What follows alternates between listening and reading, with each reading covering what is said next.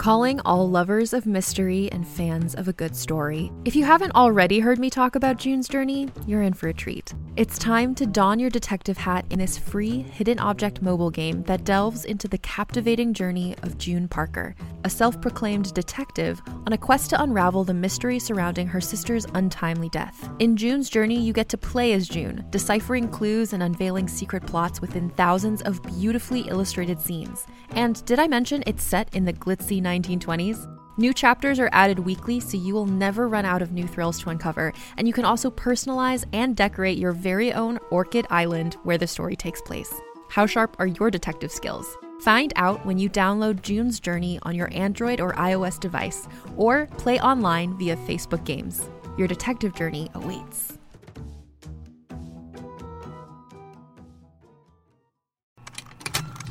Contained herein are the heresies of Radolf Burntwine, erstwhile monk turned traveling medical investigator. Join me as I uncover the blasphemous truth of a plague-ridden world, that ours is not a loving God, and we are not its favored children. The heresies of Radolf Burntwine, coming January 2nd, wherever podcasts are available.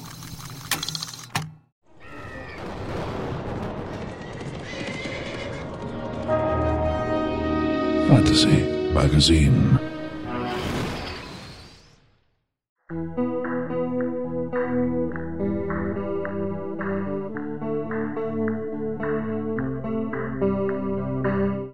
Welcome to the Fantasy Magazine Story Podcast. I'm your host, Ellen Kushner. Here at Fantasy, we're excited to publish this special issue, Queers Destroy Fantasy. Our guest editor is the acclaimed author Christopher Barzak. Well done, Chris. It's been a thrill to watch his career grow. Our nonfiction was edited by the fabulous Matthew Cheney, a man I would trust with my dog if I had one. And our reprints were selected by tour editor Liz Gorinsky, who will let you see at least one of her tattoos. Queers Destroy Fantasy contains 8 fantasy stories, 4 original, never-before-published pieces, alongside 4 fantasy classics. There's also an array of non-fiction features, me, plus Marianne Mohanraj, Catherynne Sadia, and others, as well as interviews with several of the authors in the issue, and Glaswegian bad boy Hal the Sodomite Duncan, whose passionate It Gets Better YouTube video managed to shock even my New York friends. I love it. This podcast features one of our original selections from this month. If you want to get the whole issue, and why wouldn't you, the ebook is available for just $2.99. Or if you like the feel of paper you can crumple or leave out in the rain, the trade paperback edition is available for $12.99. Last year, we celebrated women destroying science fiction, fantasy, and horror. This year focuses on quilt bag writers. And next year's Destroy project will feature people of color. If you're enjoying these special issues and podcasts and would like to learn more about the Destroy projects, including where you can purchase each special edition in ebook or trade paperback format, please go online and visit destroysf.com. DESTROYSF.com. I'm Ellen Kushner, proud wife of fellow author Delia Sherman. I didn't mean to destroy fantasy. I wasn't even sure my first novel, Swords Point, was fantasy. It was the 1980s. Fantasy literature then meant either bronze-thewed barbarians, i.e. sword and sorcery, or something like Tolkien. I loved Tolkien, but I wasn't living a Tolkien kind of life. I lived in New York City, big, bad, crime-ridden New York City, with graffiti on the subway and drugs on every corner, at least of every neighborhood a young editor-turned-writer could afford to live in. Big, gay, pre-AIDS New York City, where Greenwich Village was awash with leather bars and the corner newsstand sold copies of Blue Boy magazine and Hustler. In little corners of fantasy, though, you also found Joanna Russ's Alex books, in which a clever thief subverts the sword and sorcery world she lives in and also loves women. And it had Fritz Leiber's Fafford and the Grey Mouser, an aggressively het male buddy team in which Alex makes a cameo appearance, or was it the other way round? I think it was both. So I began my tale of a queer male couple, the swordsman St. Veer and his lover Alec, the boyfriend from hell, a pair of classic buddies who did fuck. And what I was doing writing that little combo, without ever even having heard the word slash, is something I go into at great and embarrassing length in the online and print editions of Queers Destroy Fantasy. Thank you, Matt Cheney. These were guys living in a dangerous city with cloaks and swords instead of studded boots and leather jackets like my friends and I all wore. I mean, no matter how poor you were in New York in the 80s, you still found a black leather jacket somewhere. And Swords Point was published as fantasy, even though it didn't have any magic in it, which in 1987 made it a huge scandal in the community. No, not the gay community, the fantasy and science fiction one. I was just writing from the heart. And as with most truths that come from the heart, it turned out that I was not alone. I didn't mean to destroy fantasy. I just meant to share my own private world, rich with the influences of those who had gone before me and of the city I lived in then. If that is destruction, then let destruction flourish. Now get out there and destroy something of your own, and make a new world for all of us to live in. That's just what Cat Valente does in piece after piece of amazing prose. Over the last 10 years or so, this visionary artist has gone from, who the hell is this, to, oh my God, Catherynne Valente. In this new story for Queers Destroy Fantasy, Valente creates yet another brave new world out of letters on a page, destroys everything we think we've ever known, and makes the world new for us. Our story this week is The Lily and the Horn by Catherynne M. Valente, narrated by Justine Eyre. War is a dinner party. My ladies and I have spent the dregs of summer making ready. We have hung garlands of pennyroyal and snowberries in the snug, familiar halls of Laburnum Castle, strained cheese as pure as ice for weeks in the caves and the kitchens, covered any gloomy stone with tapestries or stags' heads with mistletoe braided through their antlers. We sent away south to the great markets of Mother of Millions for new silks and velvets and furs. We have brewed beer as red as October and as black as December, boiled every growing thing down to jams and pickles and jellies, and set aside the best of the young wines and the old brandies. Nor are we proud. I myself scoured the stables and the troughs for all the strange horses to come.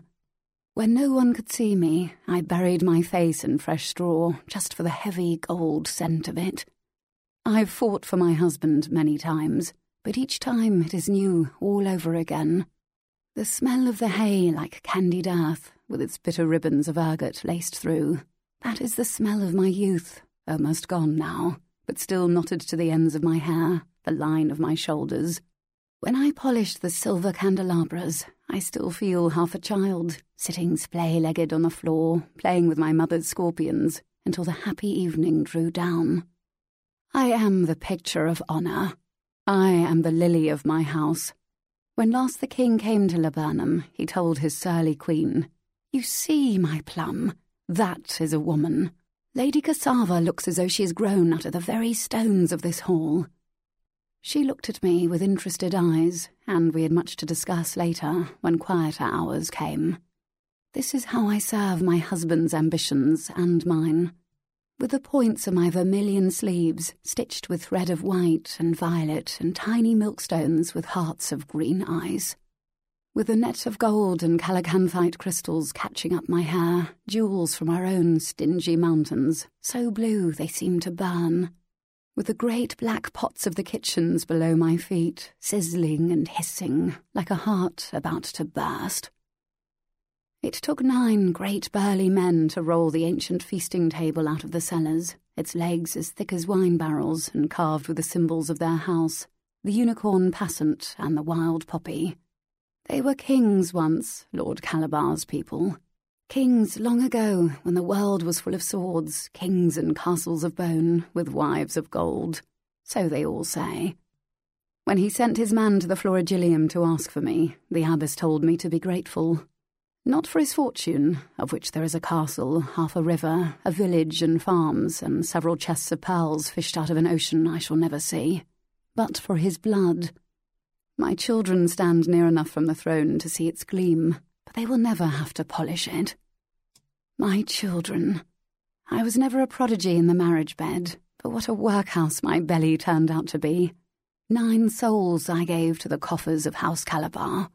5 sons and 4 daughters, and not a one of them dull or stupid. But the dark is a hungry thing. I lost 2 boys to plague and a girl to the scrape of a rusted hinge. 6 left, my lucky 6pence. While I press lemon oil into the wood of the great table with rags that were once gowns, 4 of my sweethearts giggle and dart through the forest of legs, men, tables, chairs.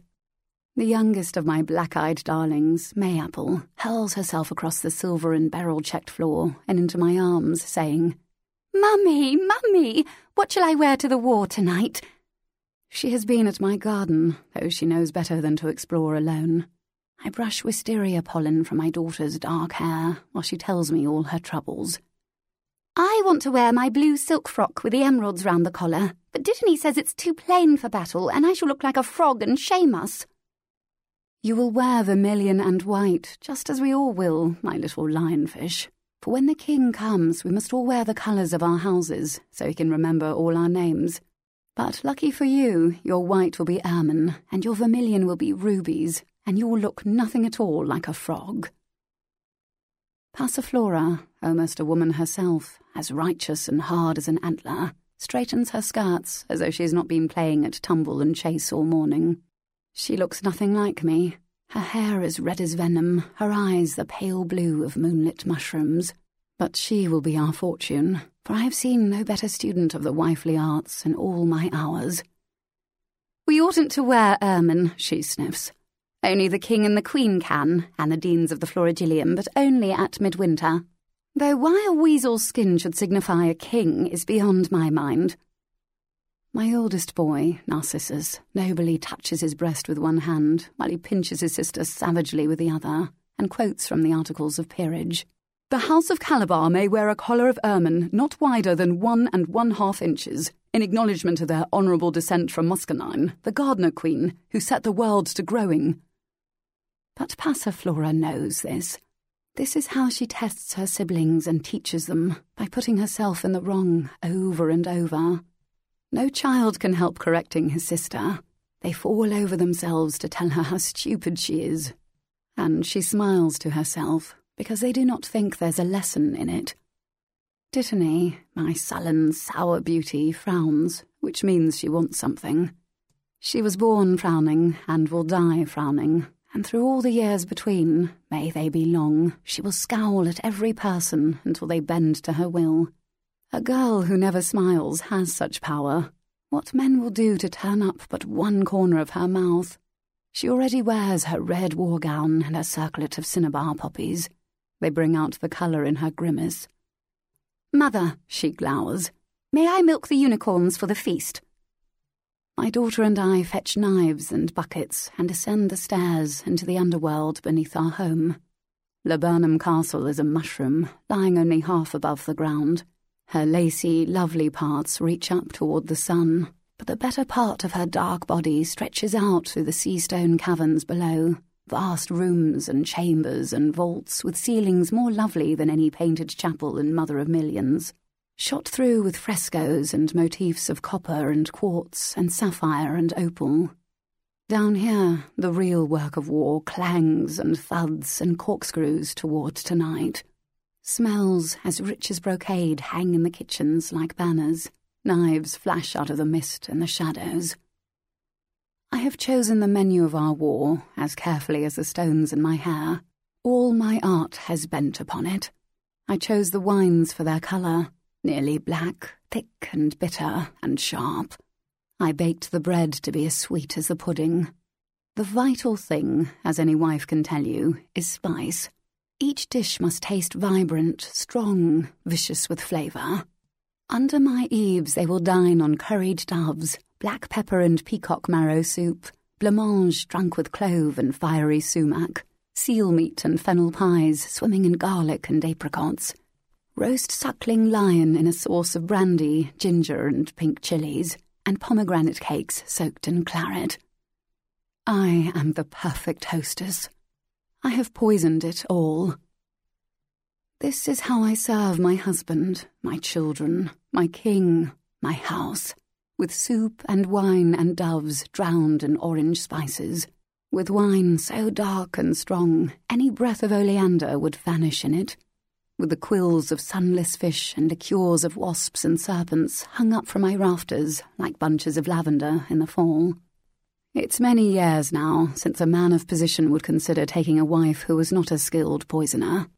They come to the Florigillium as to an orphanage, and ask not after the most beautiful, nor the sweetest voice, nor the most virtuous, nor the mildest, but the most deadly. All promising young ladies journey to Brugmansia, where the sea is warm, to receive their education. I remember it more clearly than words spoken but an hour ago. The 100 towers and 100 bridges and 100 gates of the Florigillium, a school and a city and a test, mother to all maidens.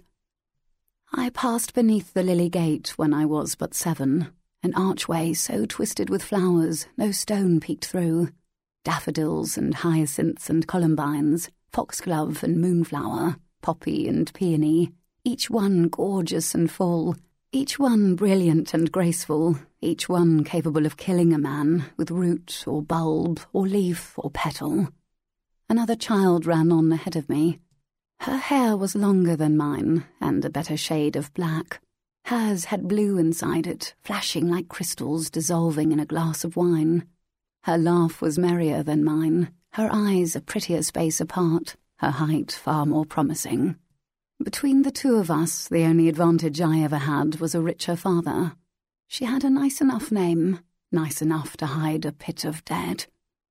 Once my mother left me to explore her own girlish memories, I followed that other child for an hour, guiltily, longingly, sometimes angrily. Finally, I resolved to give it up, to let her be better than I was, if she insisted on it.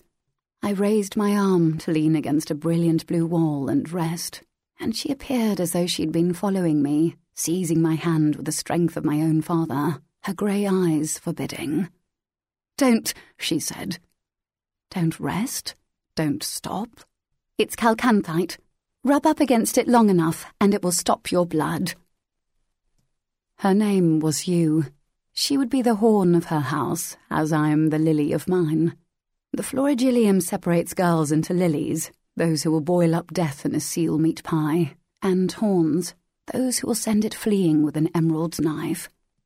The lily can kill in 100,000 fascinating ways. Root, leaf, flower, pollen, seed. I can brew a tea of lily that will leave a man breathing and laughing, not knowing in the least that he is poisoned, until he dies choking on disappointment at 67. The horn of a unicorn can turn a cup of wine so corrupted it boils and slithers into honey. We spend our childhoods in a dance of sourness and sweetness. Everything in Florigillium is a beautiful murder waiting to unfold. The towers and bridges sparkle ultramarine, fuchsia, silvery, seething green, and should a careless girl trail her fingers along the stones, her skin will blister black. The river teems with venomous striped fish that take 2 hours to prepare so that they taste of salt and fresh butter and do not burn out the throat, and 3 hours to prepare so that they will not strangle the eater until she's gone merrily back to her room and put out her candles. Every meal is an examination, every country walk a trial. No more joyful place exists in all the world. I can still feel the summer rain falling through the hot green flowers of the manchineel tree in the north orchard, that twisted gnomish thing, soaking up the drops, corrupting the water of heaven and flinging it onto my arms, hissing, hopping, blistering like love. It was there, under the sun and moon of the Florigillium, that I read tales of knights and archers, of the days when we fought with swords, with axes and shields, with armour beaten out of steel and grief. Poison was thought cowardice, a woman's weapon, without honour. I wept. I was 7. It seemed absurd to me, absurd and wasteful and unhappy, for all those thousands to die so that 2 men could sort out who had the right to shit on what scrap of grass. I shook in the moonlight. I looked out into the agarica, where girls with silvery hair tended fields of mushrooms that wanted harvesting by the half-moon for greatest potency. I imagined peasant boys dying in the frost, with nothing in their bellies, and no embrace from the Lord, who sent them to hit some other boy on the head until the Lord turned into a king. I felt such loneliness, and such relief that I lived in a more sensible time, when blood on the frost had been seen for obscenity it was. I said a prayer every night, as every girl in the Florigillium did, to Muscadine, the gardener queen, who took her throne on the back of a larkspur blossom and never looked back. Muscadine had no royal blood at all. She was an apothecary's daughter. After the whistling plague, such things mattered less. Half of every house, stone or mud or marble, died gasping, their throats closing up so only whines and whistles escaped. And when those awful pipes finally ceased, the low and the middling felt no inclination to start dying all over again so that the lordly could put their names on the ruins of the world. Muscadine could read and write.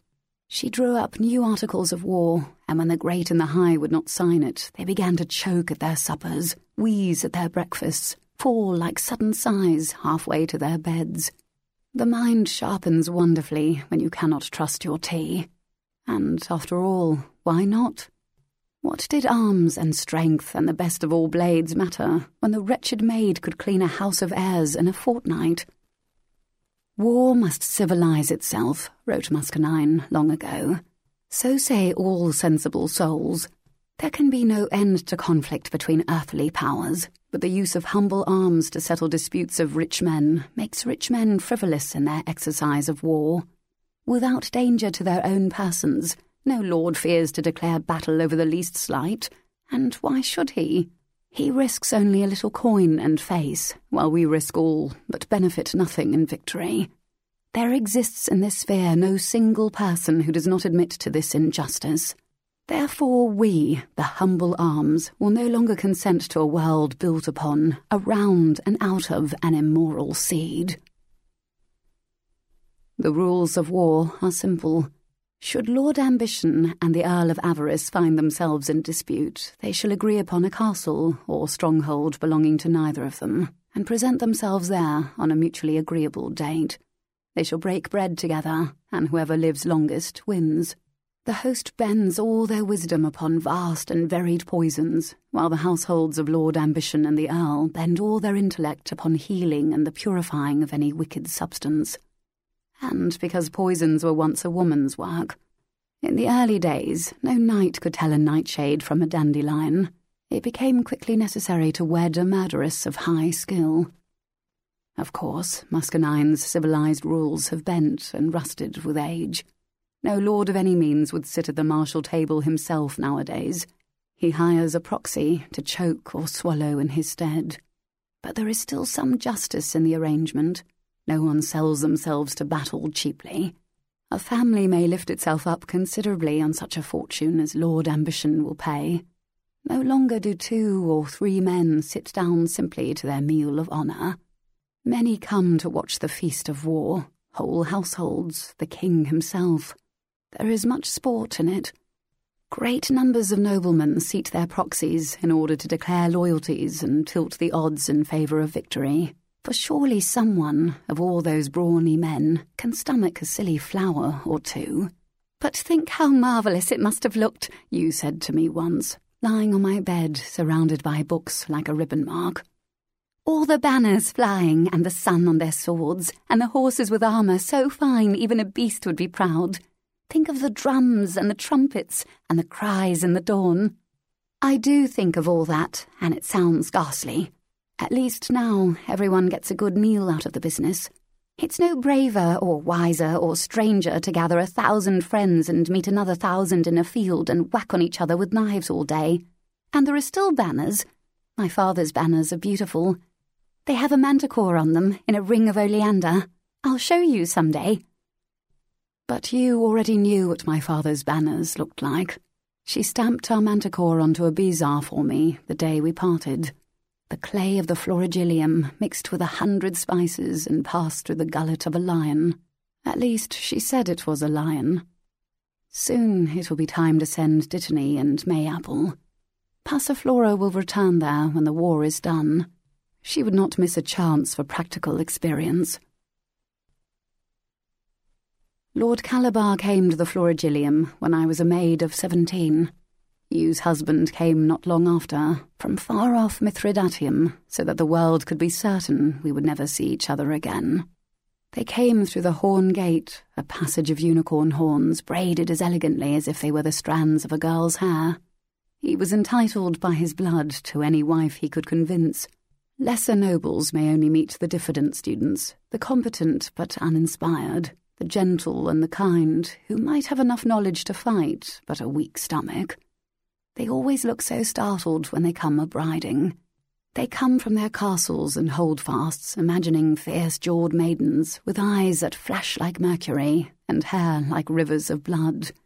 Girls like the flowers they boiled into noble deaths, tall and bright and fatal.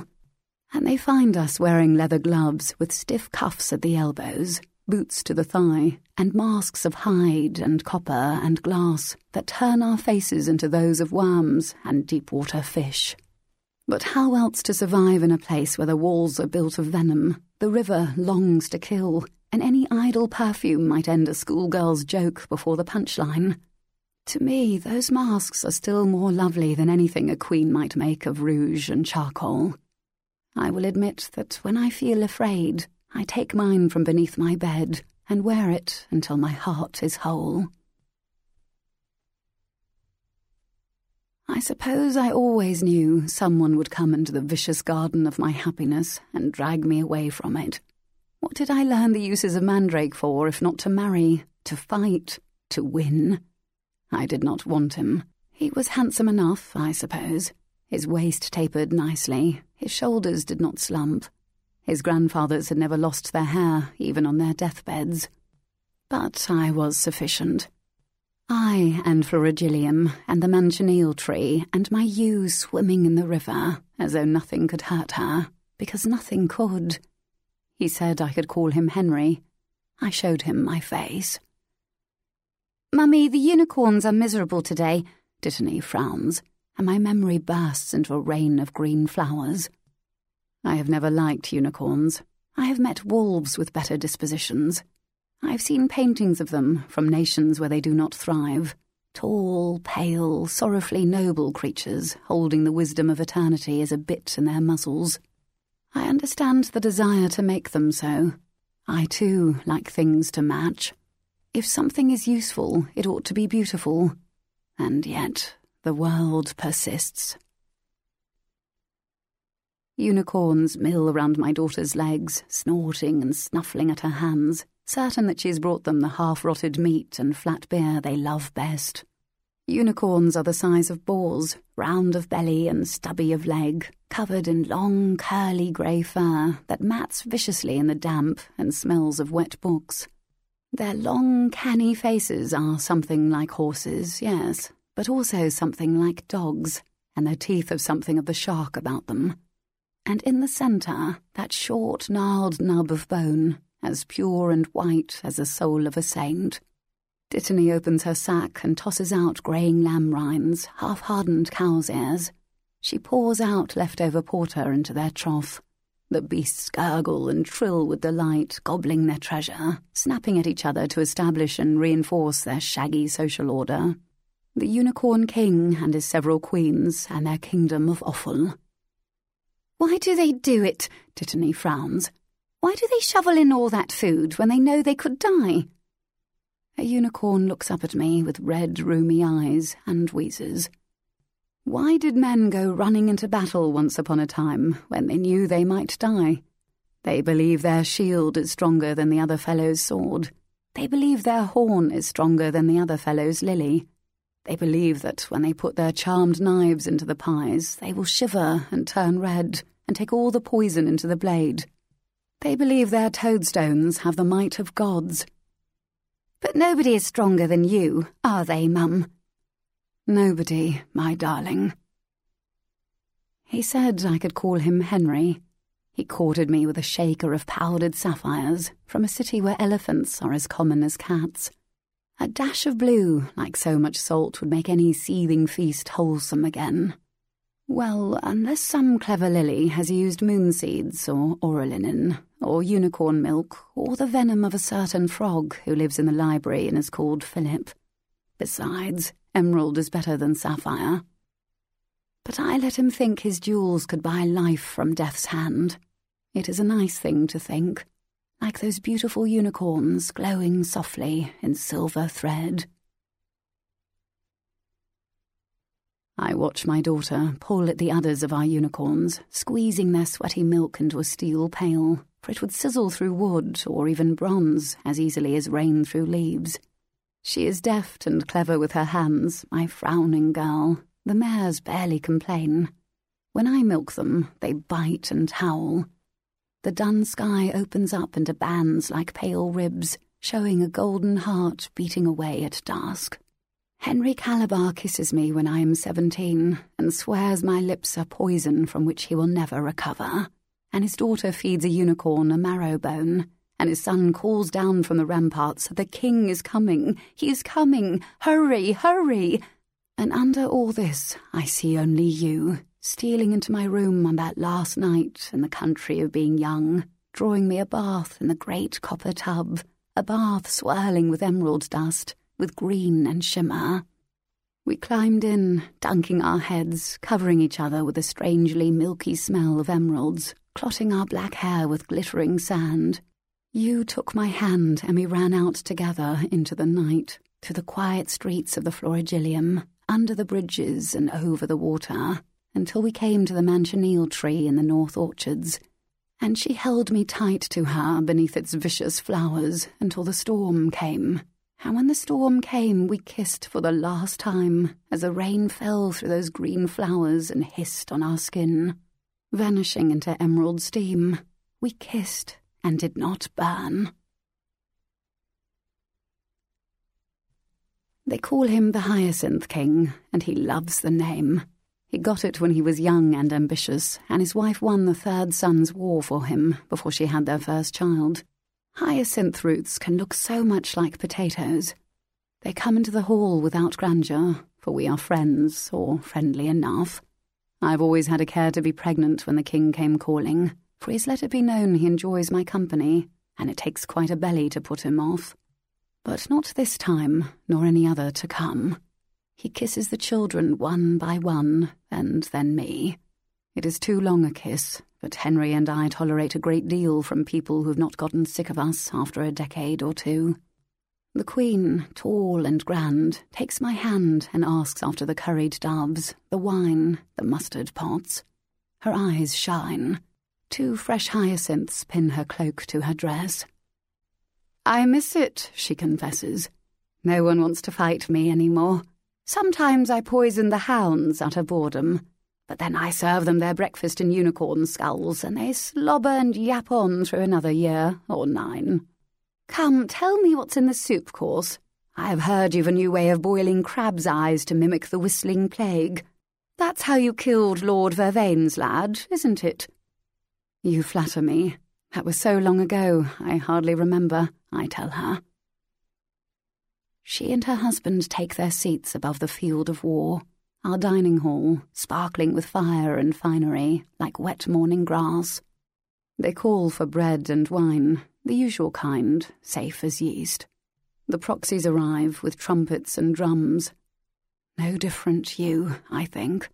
My blood prickles at the sound. She is coming. She will come. My castle fills with peasant faces, faces scrubbed and perfumed as they have never been before, each man standing in for his lord, wearing his lord's own finery. They come in velvet and silk, in lace and furs, with circlets on their heads and rings on their fingers, with sigils embroidered on their chests and curls set in their hair. And each of them looks as elegant and lordly as anyone born to it. All that has ever stood between a duke and a drudge is a bath. She is coming. She will come. The nobles in the stalls sit high above their mirrors at the table, echoes and twins and stutters. It is a feasting hall that looks more like an operating theatre with each passing war. Henry sits beside his king. We are only the castle agreed upon. We take no part. The Hyacinth King has put up a merchant's son in his place. The boy looks strong, his chest like the prow of a ship. But it's only vanity. I can take the thickness from his flesh as fast as that of a thin man. More and more come singing through the gates. The Hyacinth King wishes to take back his ancestral lands in the east, and the lands do not consider themselves to be ancestral. It is not a small war this time. I have waited for this war. I have wanted it. I have hoped. Perhaps I have whispered to the Hyacinth King when he looked tenderly at me that those foreign lords have no right to his wheat or his wine. Perhaps I have sighed to my husband that if only the country were not so divided, we would not have to milk our own unicorns in our one castle. I would not admit to such quiet talk. I have slept only to fight this battle on dreaming grounds, with dreaming knives. Mithridatium is in the east. She is coming. She will come. And then she steps through the archway and into my home, my yew, my emerald dust, my manchineel tree, my burning rain. Her eyes find mine in a moment. We have done this many times. She wears white and pale blue stitched with silver, healing colours, pure colours that could never harm. She is a candle with a blue flame. As she always did, she looks like me, drawn by a better hand, a kinder hand. She hardly looks older than my first daughter would have been, had she lived. Perhaps living waist-deep in gentling herbs is better than my bed of wicked roots. Her children beg mutely for her attention with their bright eyes. 3 boys, and how strange her face looks on boys. She puts her hands on their shoulders. I reach out for Dittany and Mayapple, Passiflora and Narcissus. Yes, these are mine. I have done this with my years, among the rest. Her husband takes her hand with the same gestures as Henry might. He begs for nothing mutely with his bright eyes. They are not bad men, but they are not us. I may not speak to her. The war has already begun the moment she and I rest our bones in our tall chairs, the moment the dinner bell sounds. Neither of us may rise or touch any further thing. All I can do and have done is complete, and I am not allowed more. Afterward, we will not be permitted to talk. What if some soft-hearted horn gave away her best secrets to a lily? The game would be spoilt, the next war decided between 2 women's unguarded lips. It would not do. So we sit, our posture perfect, with death between us. The ladies will bring the peacock soup, laced with belladonna and serpent's milk, and the men, and lady, some poor impoverished lord has sent his own unhappy daughter to be his proxy, and I can hardly look at her for pity, of Mithridatium, of the country of yew, will stir it with spoons carved from the bones of a white stag, and turn it sweet, perhaps. They will tuck toadstones and bizarres into the meat of the curried doves and cover the blancmange with emerald dust, like so much green salt. They will smother the suckling lion in pennyroyal blossoms and betony leaves. They will drink my wine from her cups of unicorn horn. They will sauce the pudding with vervain. And each time a course is served, I will touch her. My spices and her talismans. My stews and her drops of saint's blood like rain, my wine and her horn, my milk and her emeralds.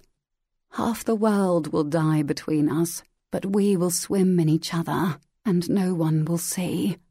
The first soldier turns violet and shakes himself apart into his plate of doves, and 20 years ago you kisses emeralds from my mouth under the manchineel tree, while the brutal rain hisses away into air. Fantasy. Magazine. Welcome back. You just heard Justine Eyre reading The Lily and the Horn by Catherynne M. Valente. We hope you enjoyed it. This is a special edition of Fantasy Magazine, guest-edited by Christopher Barzak and published in association with Lightspeed Magazine. If you're not already a subscriber to Lightspeed, check out our many options at lightspeedmagazine.com/subscribe. Our podcast is produced by Skyboat Media, the most respected independent audio production team on the West Coast. They're headed by the Audie and Grammy Award-winning narrator Stefan Rudnicki and Gabrielle DeCure. Check out their website at skyboatmedia.com. Post-production is in association with Jim Freund, with music and sound logos composed and performed by Jack Kincaid. If you're interested in our other great productions, our audiobook story collection, Lightspeed Year 1, is available from audible.com and includes all of the podcasts from Lightspeed's first year, which was nominated for the Hugo Award. The collection is also available on downpour.com. Just search for Lightspeed and you're on your way. This podcast is copyright 2015 by Lightspeed Magazine. Thanks for listening. That's all for now. I'm Ellen Kushner, wishing you the destruction of your choice. From all of us out here destroying fantasy at Lightspeed.